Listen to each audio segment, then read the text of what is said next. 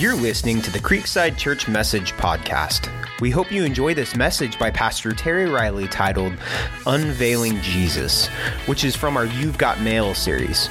For more info, please visit creekside.org.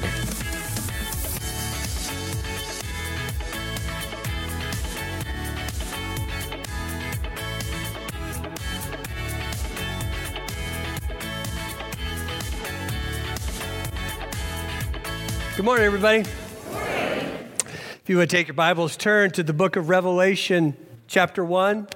That's toward the back, right before the concordance or the maps.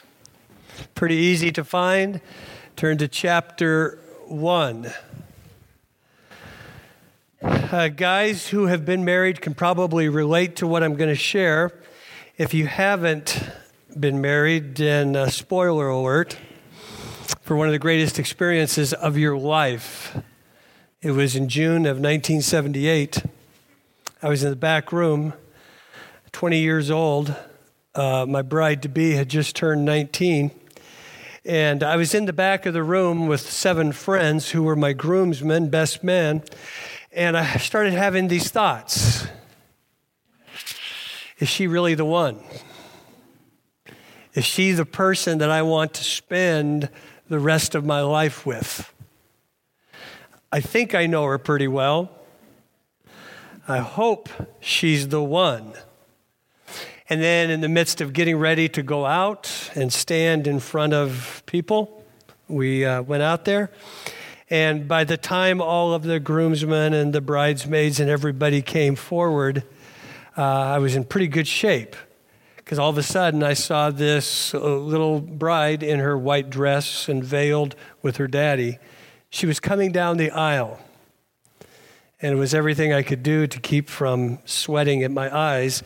And she came forward, and what I was thinking by that time is I can't wait to take the veil off and kiss her. And she got there and everything happened, and at the end, I got to take the veil away from her face and kiss her. And there was this revealing of this incredibly beautiful, radiant 19-year-old bride. And almost 42 years later, we're still at it and doing pretty well. And it was probably, thank you. I just happened to make the good choice. And but she's a wonderful gal. But it's interesting because that's what we're talking about in Revelation. See, I got to see my wife revealed on that day, and the radiance of a bride is like nothing else. Those of us who have been married, or maybe you've been to weddings, I now, as an old guy, I get really choked up about every bride coming down, and it's just this. There's this radiance to it. And that's what we're looking at, is this revelation from Jesus Christ. And that's what Revelation is about. It's not just about the end times. It's not just about all this stuff that's going to take place. But the first point, the foremost part of this book is simply that we are going to see Jesus revealed and unveiled. We're going to kind of pull the veil back to be able to see him in all of his glory. Apocalyptic, really just translates apocalypsis in its original language, and it just means an unveiling. And what I want us to see that as we go through, as far as we're going to get in the book of Revelation, when you think of Jesus in this book, I don't want you to think of Jesus who just came as this little babe in swaddling clothes born on earth, who was simple, poor, meek and mild, an itinerant rabbi, a commoner who lived humbly as a Galilean carpenter and an itinerant preacher. That was only for a season. Matthew 1:23 tells us because he wanted us to experience God with us. Hebrews 1:3 says that it had to do that he is the exact representation, the exact radiance of his Father. And what it was to do is to reveal who Jesus was in his humanity and his compassion and his love and his grace and his goodness that would come and die on the cross to save humanity from their sins and usher us into a relationship with himself. But this is today. I want you to see Jesus today as the King of Kings and the Lord of Lords. In the present tense, he's the eternal God. He rose to conquer death. He ascended back into heaven where he experienced this glorious expression of who he really is. He's alive and he's overseeing all. And this is important, loved ones, because your view of Jesus is one of the most important things that you can have for your life. Nothing will impact your relationship to God. Nothing will impact your relationship to people, your self-view, your decisions, and your purposes for life as much as how you privately conceive God in your own heart and in your own mind and thinking. The Apostle John is the receiver of this letter in the Revelation. Before this, 60 years earlier, he'd walked with Jesus for 3 years. He was probably considered his BFF or his best friend forever. Because it says in John 20, when he's writing the Gospel of John, he makes this wonderful statement. And he says, the disciple, speaking of himself, the disciple whom Jesus loved. Does that mean he didn't love the others? No. But there seems to be this unique and special relationship with John. John actually turned his mother Mary over to him to take care of while he was dying on the cross. So he saw Jesus in his earthly ministry. He walked with him for 3 years. He saw him heal the blind. He saw him speak health and wholeness to people's lives. He saw people reject him. He saw how he died. So he saw Jesus as man God.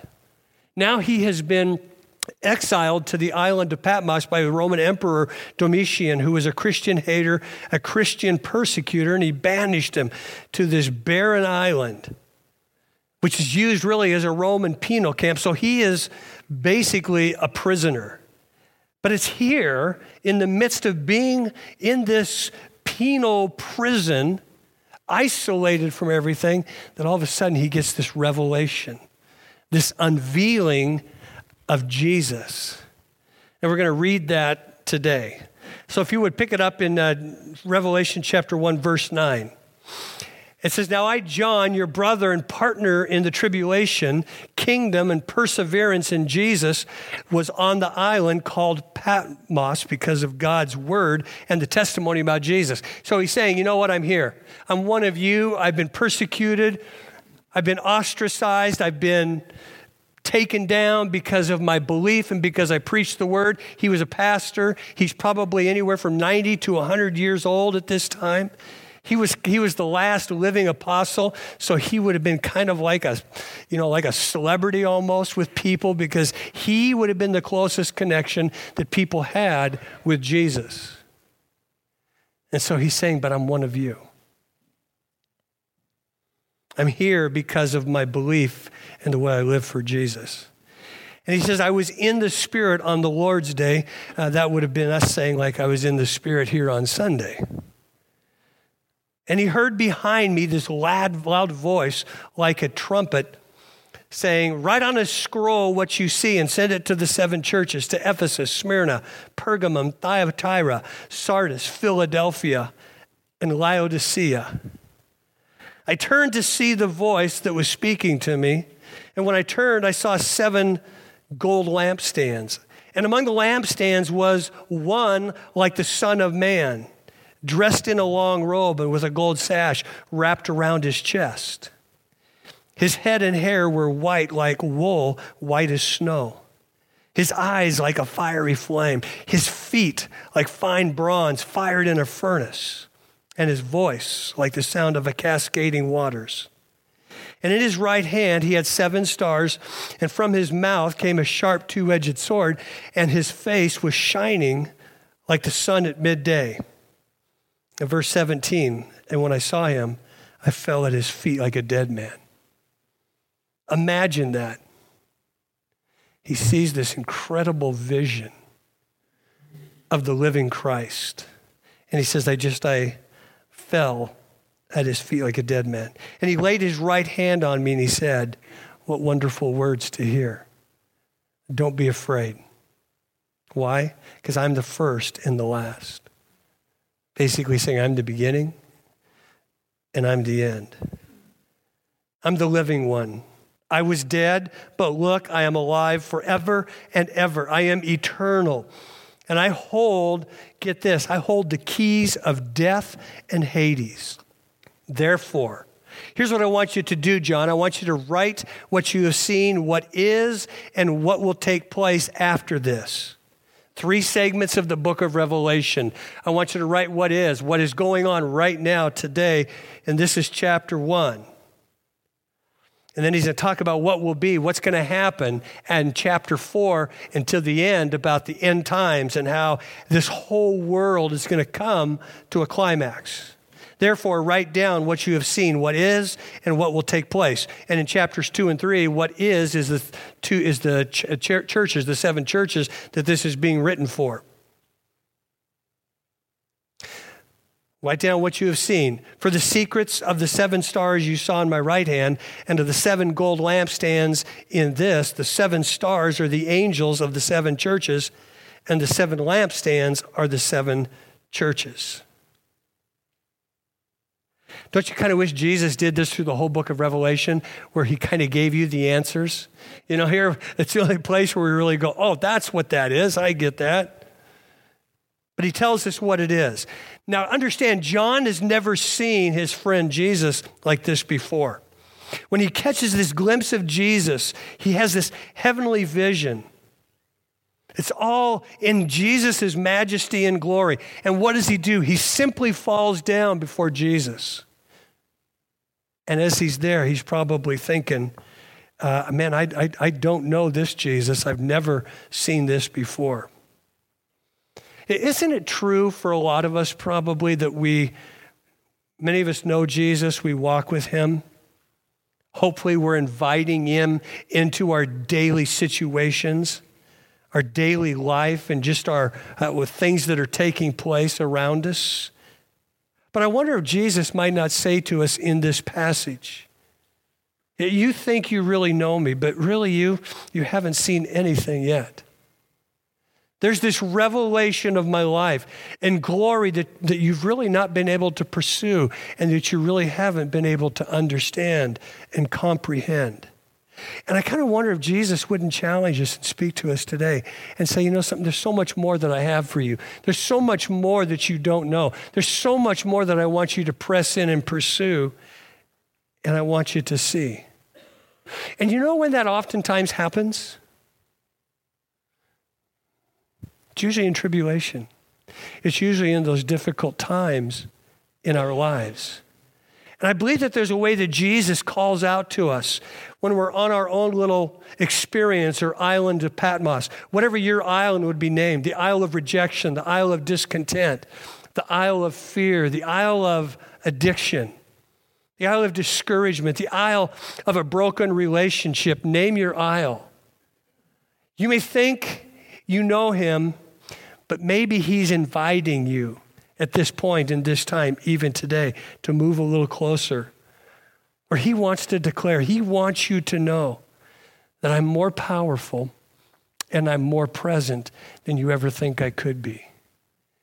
Because see, we have a tendency not to see God in all of his glory.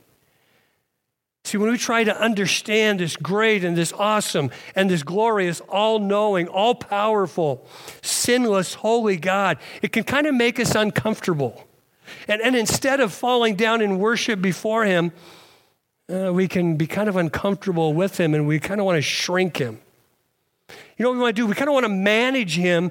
We want to reduce him to manageable terms in our life and in our thinking. That's what happened. Remember when Moses left to go meet with God? He left the Israelites to themselves. And because they didn't have a God they could see, what did they do? They began to fashion a golden ram. That was going to be their God.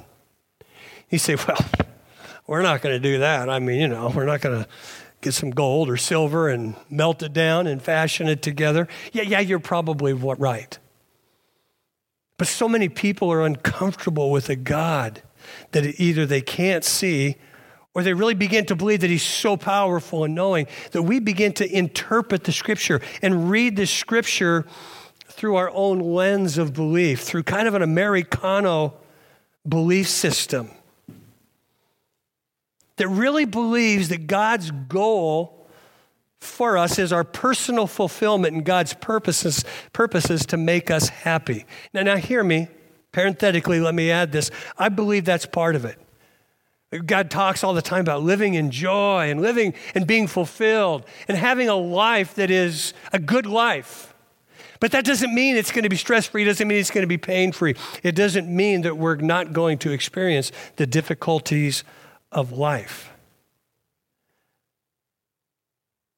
But God's fulfillment of his purposes in your life is not just to make you happy. And so what we begin to do is we fashion an idol that's called wealth, health, and fulfillment. And that becomes our God that we pursue at great lengths. There's something that's powerful about Jesus in this unveiling that's impacting John's life. And I'm convinced, and I hope and I pray that during this time, in this season in the Word, that you'll experience the same thing. That you'll get to look and see beyond what you think you know or you generally understand about the life of Jesus and begin to see the unveiled Jesus as he is today. Because we really don't talk about that. We talk about the gentle shepherd. We talk about the lover of our soul. We talk about the one that comes to bless us and to heal us and to touch us. But here, we're going to see a different Jesus today. First thing I want you to see that John says it was on a Sunday. For him, it would have been, he said it was on the Lord's Day. For us, we would just say, yeah, this happened on a Sunday. Now, what's interesting is that it's on a Sunday, and there's almost this expectation that God can do anything. We don't see anywhere in there in his introduction in the first 8 verses where he's upset with God. He's not shaking his fist at God. He's not ticked off with God. He's not saying, God, how come I'm here? I mean, if you really love me, all I've been doing for the last 90 years is preaching your word. All I've been doing is sharing my faith, and this is what happens. We don't pick up any of that. He talks about the glory of God in those first 8 verses. And while he's on this God-forsaken place, he's away from the church. He's away from the people that he's pastored and that he loves for doing what God wants him to do. How do you see the Lord's Day?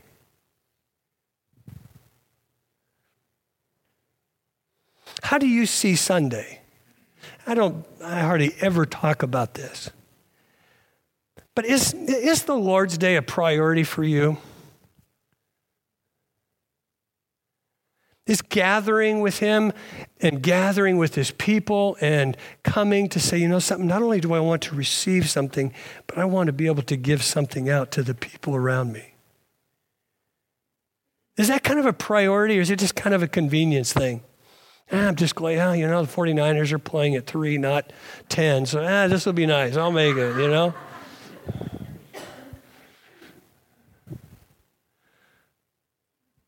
See, I think that when there's an anticipation and there's an expectation, God can do things through that. And that's what's happening here with John.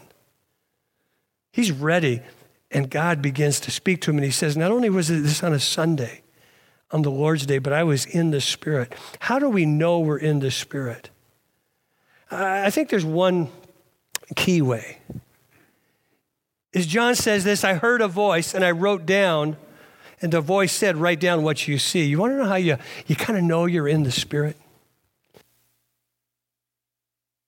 Excuse me. You know you're in the Spirit when you're going along and you are hearing the voice of the Lord. Now, I'm not talking about some audible voice, but there's this sense within you. There's this sense about you that whatever you're doing, you can begin to hear God just kind of gently speaking to you. Maybe somebody's name will pop into your mind. When that happens, it usually means one of 3 things. I need to call them, write them, or pray for them, or maybe all 3. Just to say, hey, how you doing? What's going on?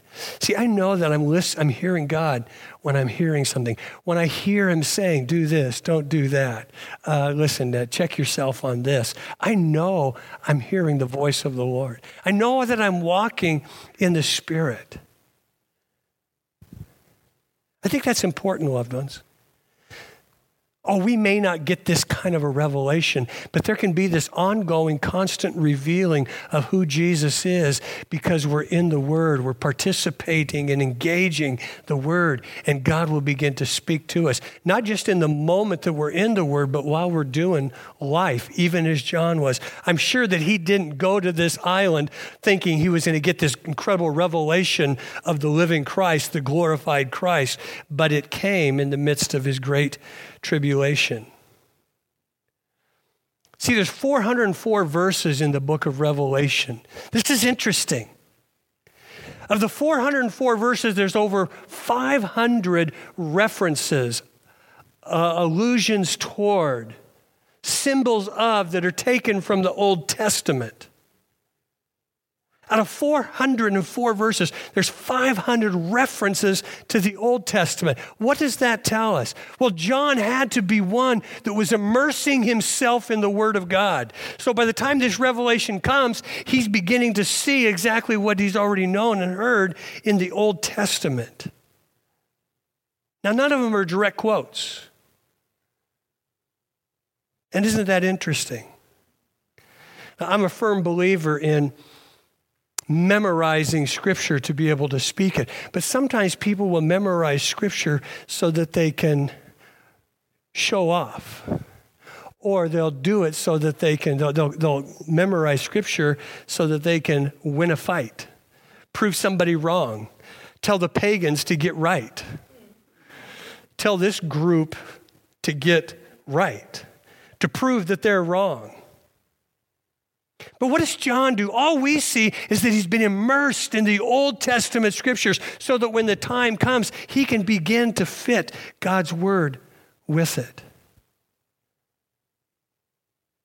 See, as a people, I want to make sure that we are learning the word, that we're memorizing the word, not to prove people wrong, not to beat people down, not to prove we're right, but that we are so immersed in the scriptures because we're learning about Jesus so that when he begins to see something, when he begins to speak something, we can begin to understand it and relay it to others.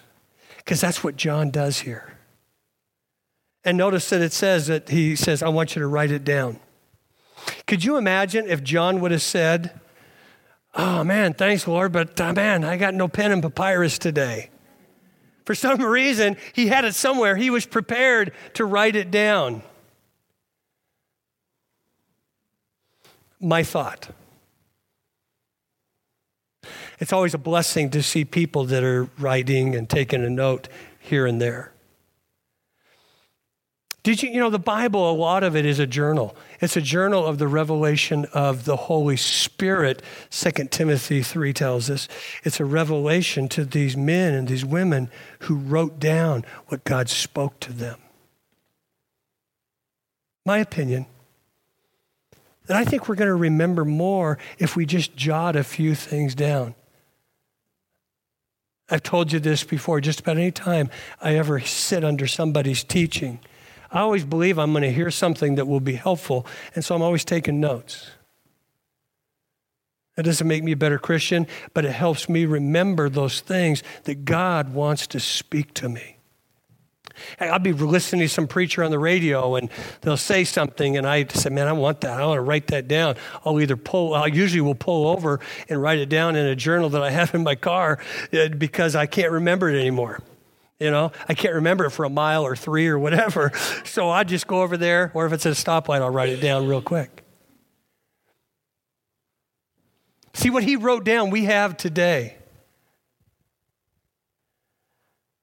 We see here the unveiling of Christ. It's not a dream, it's a vision because it describes his glory and his grandeur. It's not some kind of neo-modern art picture so that we can have it in our house. But it's John that is declaring and showing the attributes and the power, the glory, the uniqueness of the risen, glorified Christ. And I want us to see beyond what he was. He's still all of those things, but sometimes we can get stuck in there and forget of who he is. He's still the compassionate healer. He's still the one that will hold kids in his arms. He's the rabbi teacher, the love of your soul. but he's so much more that we oftentimes don't see. So we see here in the revelation that John has, we see the Son of Man who's clothed in a garment. Exodus 28 describes the priestly garment. And John sees him, and he sees that he's talking to the high priest, Jesus Christ. Hebrews calls him the ultimate high priest for his people. What did a high priest do? Well, he would sacrifice animals for the sins of people to be forgiven. When Jesus came, he came not to do the sacrifice, but he was the sacrificed Lamb of God for us. And so we see here the first thing that John sees is this risen high priest. He came to forgive people. He came to die on the cross to forgive people of their sins. It said, I want to follow you. And then in Hebrews chapter 7, 24 and 25, he says, because he remains forever, he holds his priesthood permanently. Therefore, he is always able to save those who come to God through him, since he always lives to intercede for us. What a beautiful picture. From here until the end, people are going to be able to respond to the message of Jesus Christ. And do you understand that Jesus right now, you know what he's doing? He's praying for you. Praying for Jason, praying for Mark, praying for Dorsey, praying for Sally, praying for Donna. That's what he does. He lives now to make intercession for you and I. And it says he's got hair that's like wool, white as snow. Have you noticed in our culture how more and more we kind of devalue the aging process? Yeah, and we kind of devalue the aged less and less. We don't esteem age and with the dignity that the Bible does. Proverbs 16:31 says that gray hair is a glorious crown. Proverbs 20:29 says that the glory of young men is their strength and the honor of old men is their gray hair. There's not some kind of selfish thing going on here.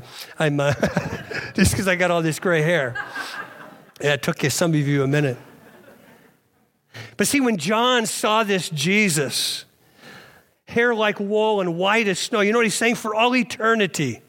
Because that's what this whole thing is about, is that we see Jesus in this continuum of eternity.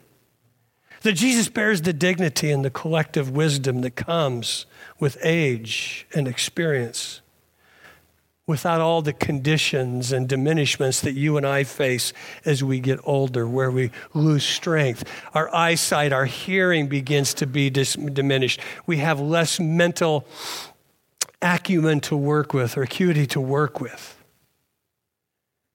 We're no longer as strong as we used to be. I was looking in the mirror the other day, and I said to Trina, I said, man, I got to start lifting weights. It happens when you get older. See, when you're young, you just kind of, it's always there. But John is saying Jesus is the eternal one. And he goes to this prophetic statement. John takes a few thoughts out of this prophetic statement about Jesus in Daniel chapter 7, 9 through 14. He says, behold, till the thrones were cast down and the Ancient of Days did sit, whose garment was white as snow and the hair of the head was like pure wool. His throne was like the fiery flame, and his wheels as burning fire. I saw in the night visions, and behold, one, like the Son of Man, came with the clouds of heaven.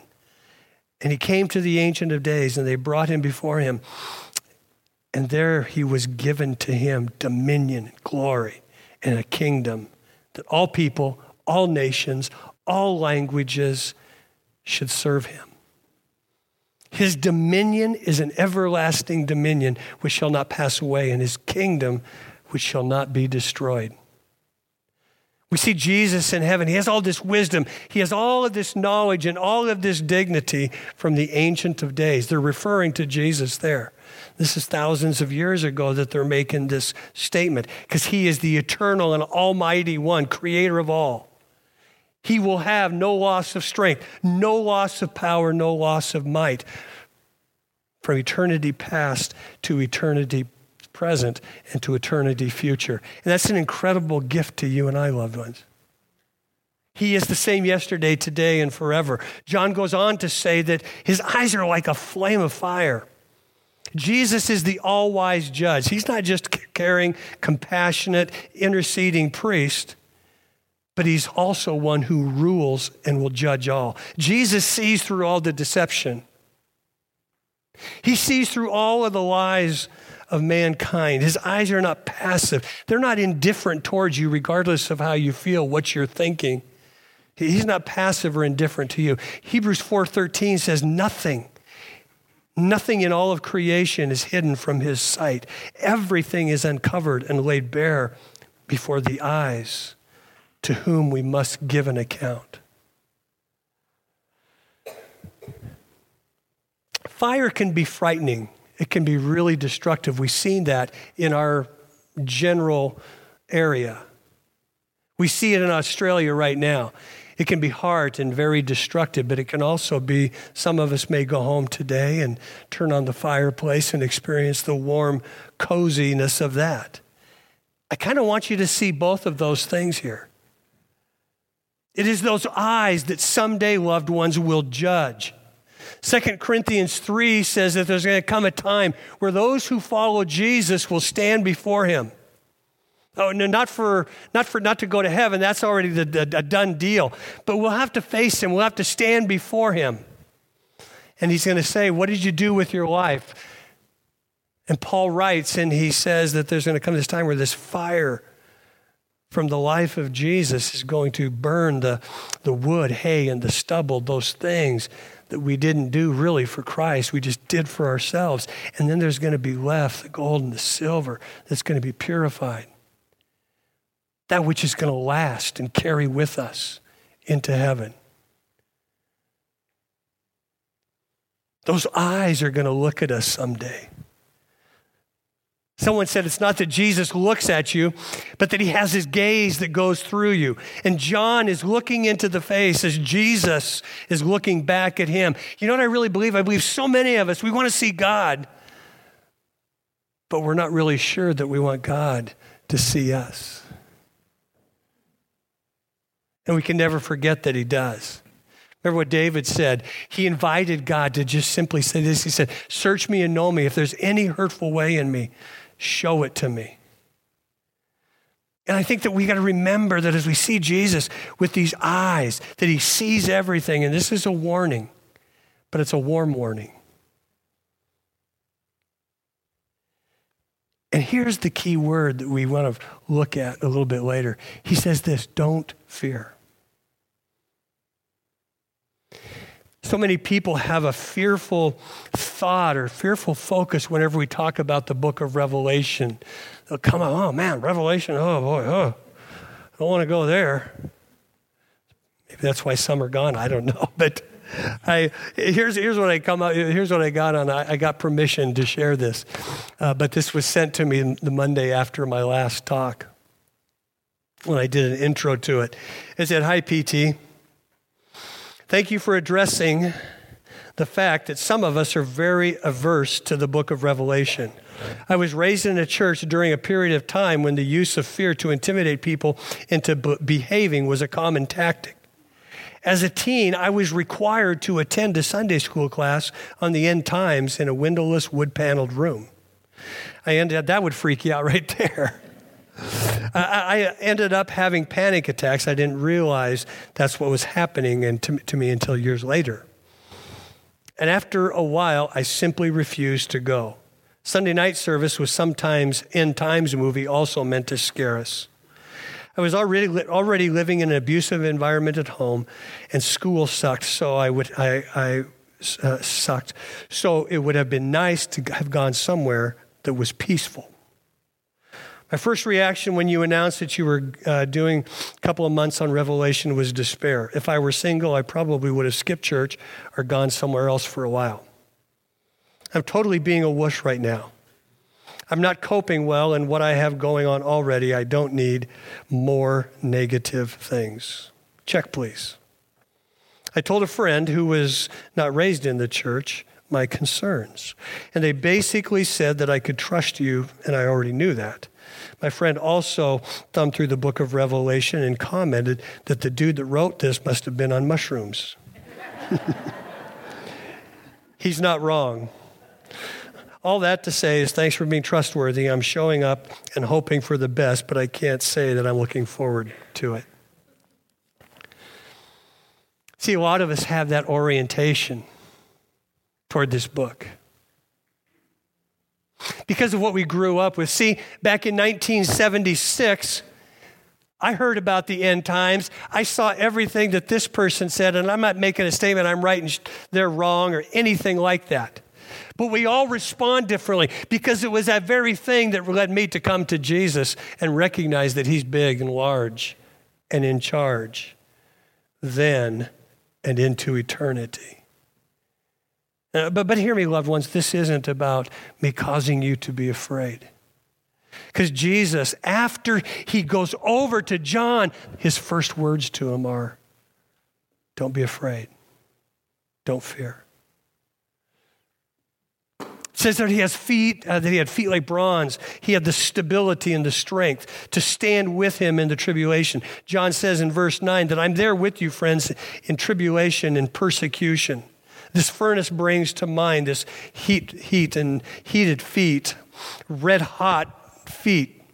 Two things. Remember when in Daniel chapter 3, when you had Meshach, Shadrach, and Abednego who were in this furnace because they were thrown into this furnace, burning furnace by King Nebuchadnezzar because they wouldn't bow down and worship his image. He throws them in there, turns the heat up, and what happens? Nebuchadnezzar comes in there. He goes, they're not dying. What's going on? As a matter of fact, didn't we throw 3 in there? Oh, there's a 4th I see. And we see that Jesus is the one that in the heat of life, the tribulations of life, he's the one that's going to be in with us. He's going to be among us in those most difficult times, even as we see he's here with John. But there's also a second part of this. God was with them, but he's also speaking of judgment. In Revelation 19:15, it says that his feet will tread the winepress of judgment. There's going to come a time, loved ones, when there's going to be a judgment for those who accept and those who reject Jesus. And there's so many people that have such a hard time with that. Again, I thought he was such a loving God. Oh, he is. Some of us understand and know that so well. But do you realize you really can't have justice and mercy without judgment? It just doesn't work. Mercy means nothing. Love means nothing if there isn't the corollary, the alternative to that. And God is perfect in all of those. And then he says his voice. When God speaks, mountains shook. He says here that it sounded like when God was speaking to him, when Jesus was there speaking, it was like the base of a waterfall. There was this loud, cascading, thunderous sound. And in the scriptures, whenever you hear that, it always speaks of the authority of God. It may surprise you, but you know, when God speaks to people, when Jesus speaks to people, he doesn't come in some kind of wimpy voice and go, would you be my friend? Would you consider following me?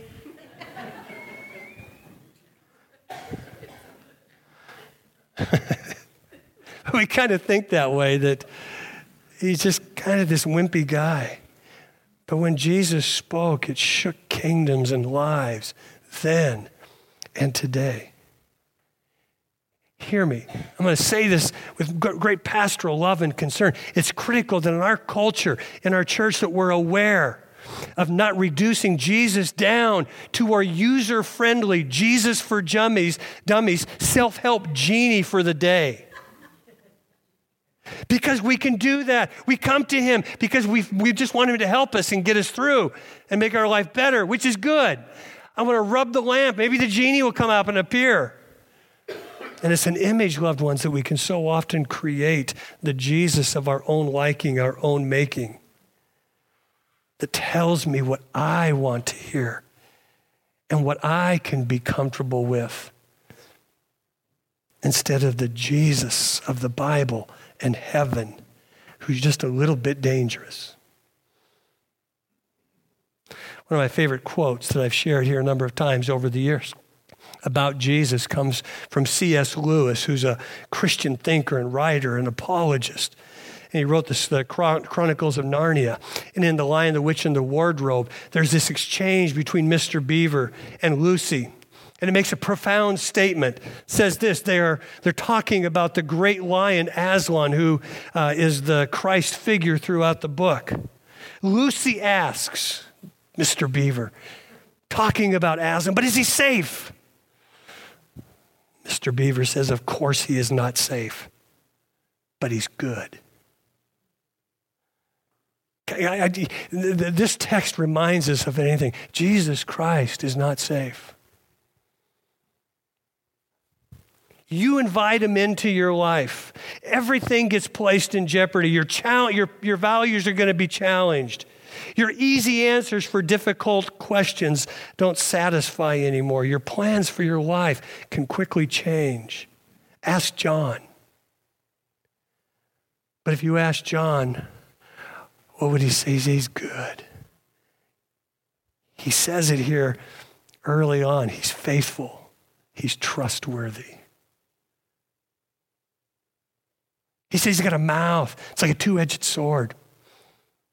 Hebrews 4 talks about the sword of God, his word that goes forth being active. It's penetrating, it's dividing. It goes to the inner person, their soul and their spirit, and it divides and it opens up and it sees.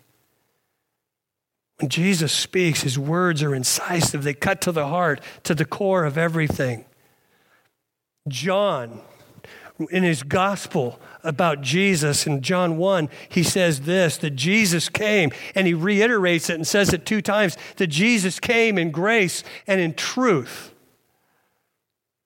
He gives us truth, loved ones, so that we hear it, so that we know, so that we obey it. And a lot of us, we don't we don't traffic in the truth, and we don't live it out.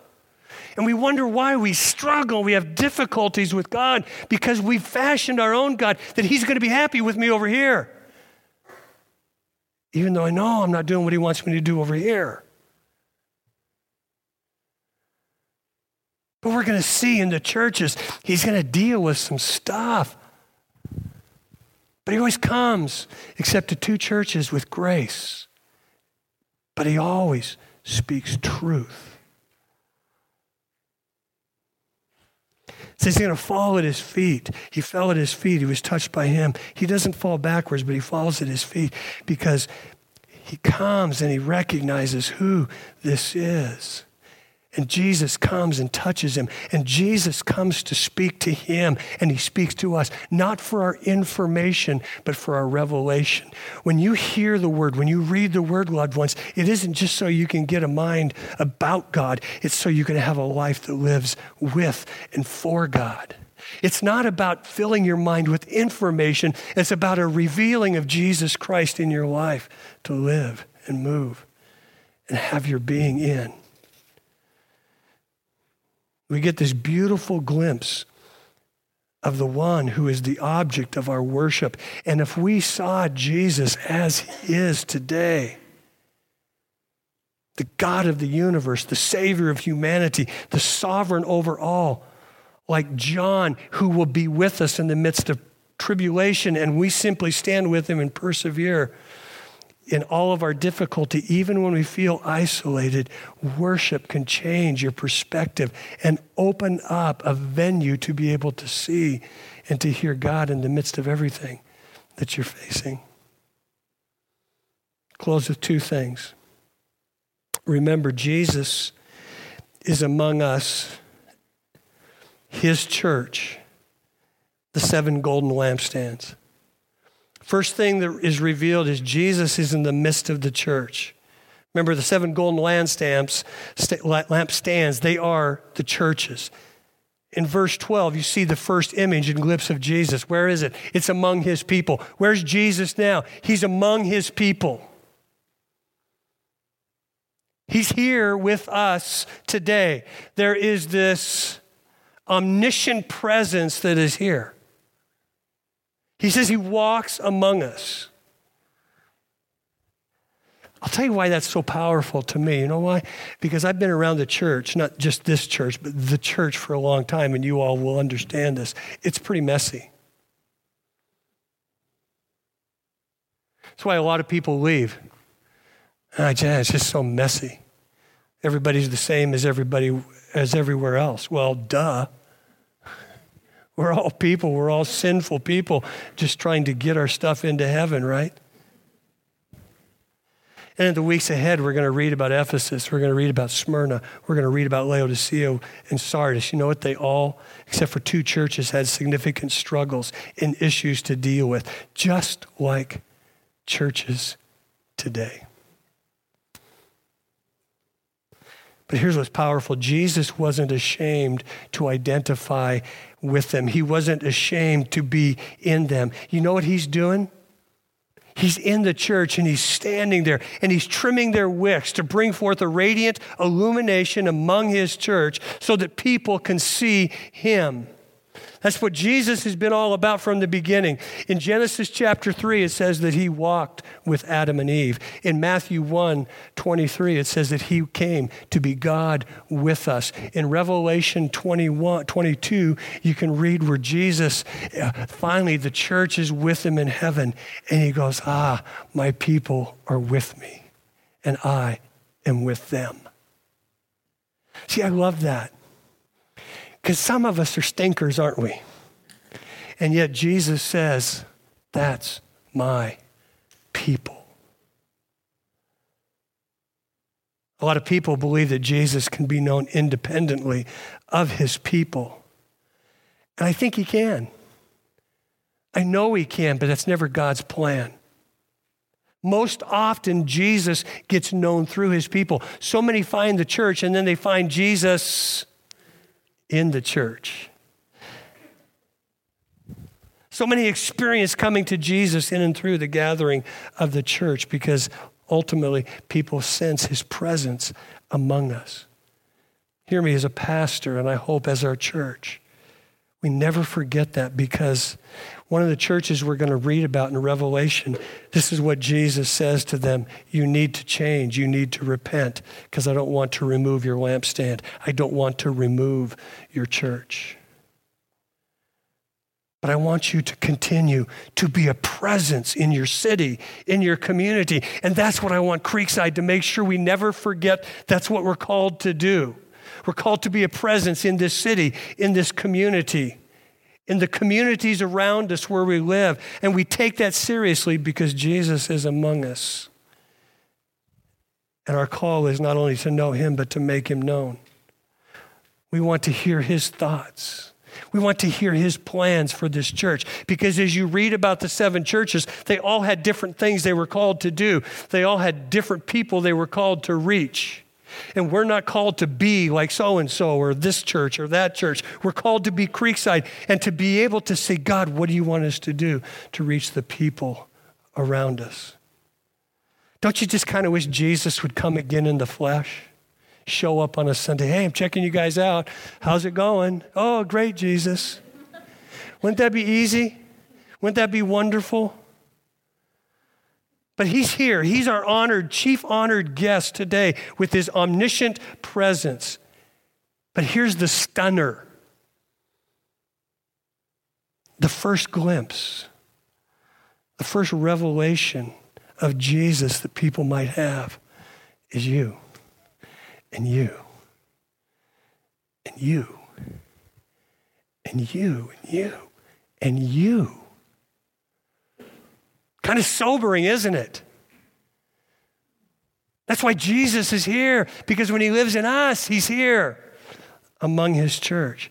How does he show up? How's he going to show up at the crab feed to be able to serve our community? Through you. How does he show up to make burritos and to serve and feed the homeless? Through you.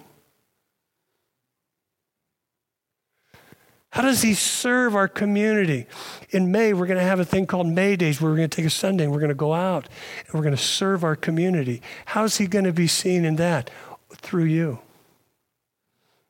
The reality of who we are with him. See, Jesus said this in Matthew 5:14-15. I don't want you to hide your light under a bushel. I want you to be like a city on a hill that can be seen, that you're my light. And the last thing is, Jesus, it says here, has overcome our greatest fear. Imagine seeing Jesus as John did. His face is brilliant, his sun and eyes. There's this gaze that can go right through you. What do you do in the presence of somebody like that? You do what John did. You fall down. You'd probably be pretty fearful too, but what does Jesus say? He says, don't be afraid. No one's dying here. I've already overcome the greatest fears that you'll ever have to face. I have overruled, I have destroyed through my life, death, and resurrection, death and Hades. He says, I hold the keys of them. Keys have to do with authority. He says, I have keys that can open the door for your freedom,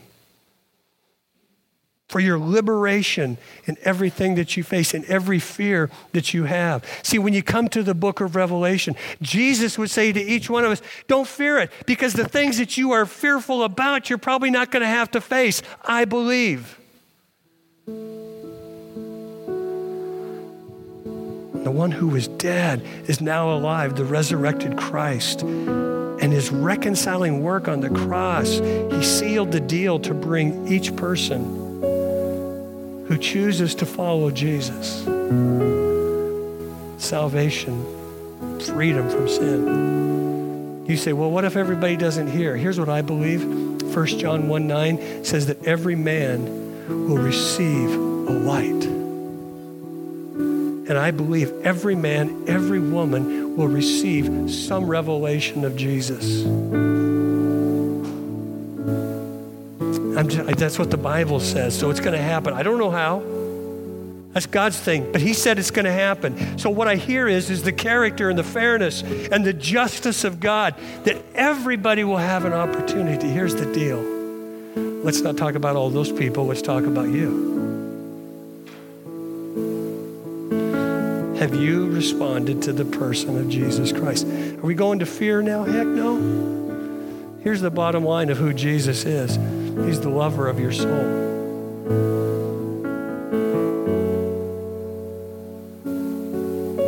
And I'm convinced that Jesus will come to every one of us and say, don't be afraid.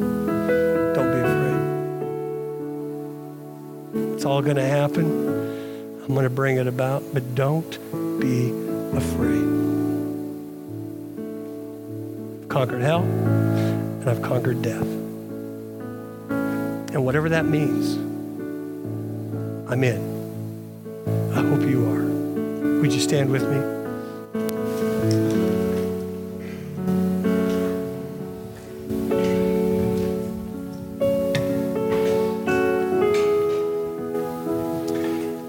Father, we come today so thankful for your Son, Jesus Christ. Help us to see him as John saw him. Help us not to have this puny little mealy man that is trying to convince everybody of who he is. But when he comes in power, God, that we would see and have and experience a revelation of the living Christ. Help us not to fashion him in our own ways. The one who is eternal, the one who is ancient of days, the one that sees all, the one that knows all. And for some of us, that's really fearful. But the Lord, we simply respond to your word and your grace. And we thank you for that today, Lord. Thank you, Lord, for these precious people that you've brought here. I ask, Lord, that you would speak to every one of us to see you as you are, not as we've seen in the past, that we would grow in this unveiling of who you are. If you're here today and you've never made the step to say, I want to follow Jesus, I invite you to do that today. It's a real simple start. where you simply say, I'm a sinner, Lord, and I choose to follow you. And if you just make some kind of declaration like that, that's the first step. You're just acknowledging who you are and who he is. And Lord, I pray that today, man, we live in tumultuous times. That every day we get up, we'd say, God's in charge. He knows what's happening. There's no man that rules this world, or no men or no women. They're going to change the course of history other than what God knows. So we thank you for that today. Help us to have that kind of vision of who you are, so we don't live in fear, but we follow you in faith. In your name we pray and give thanks.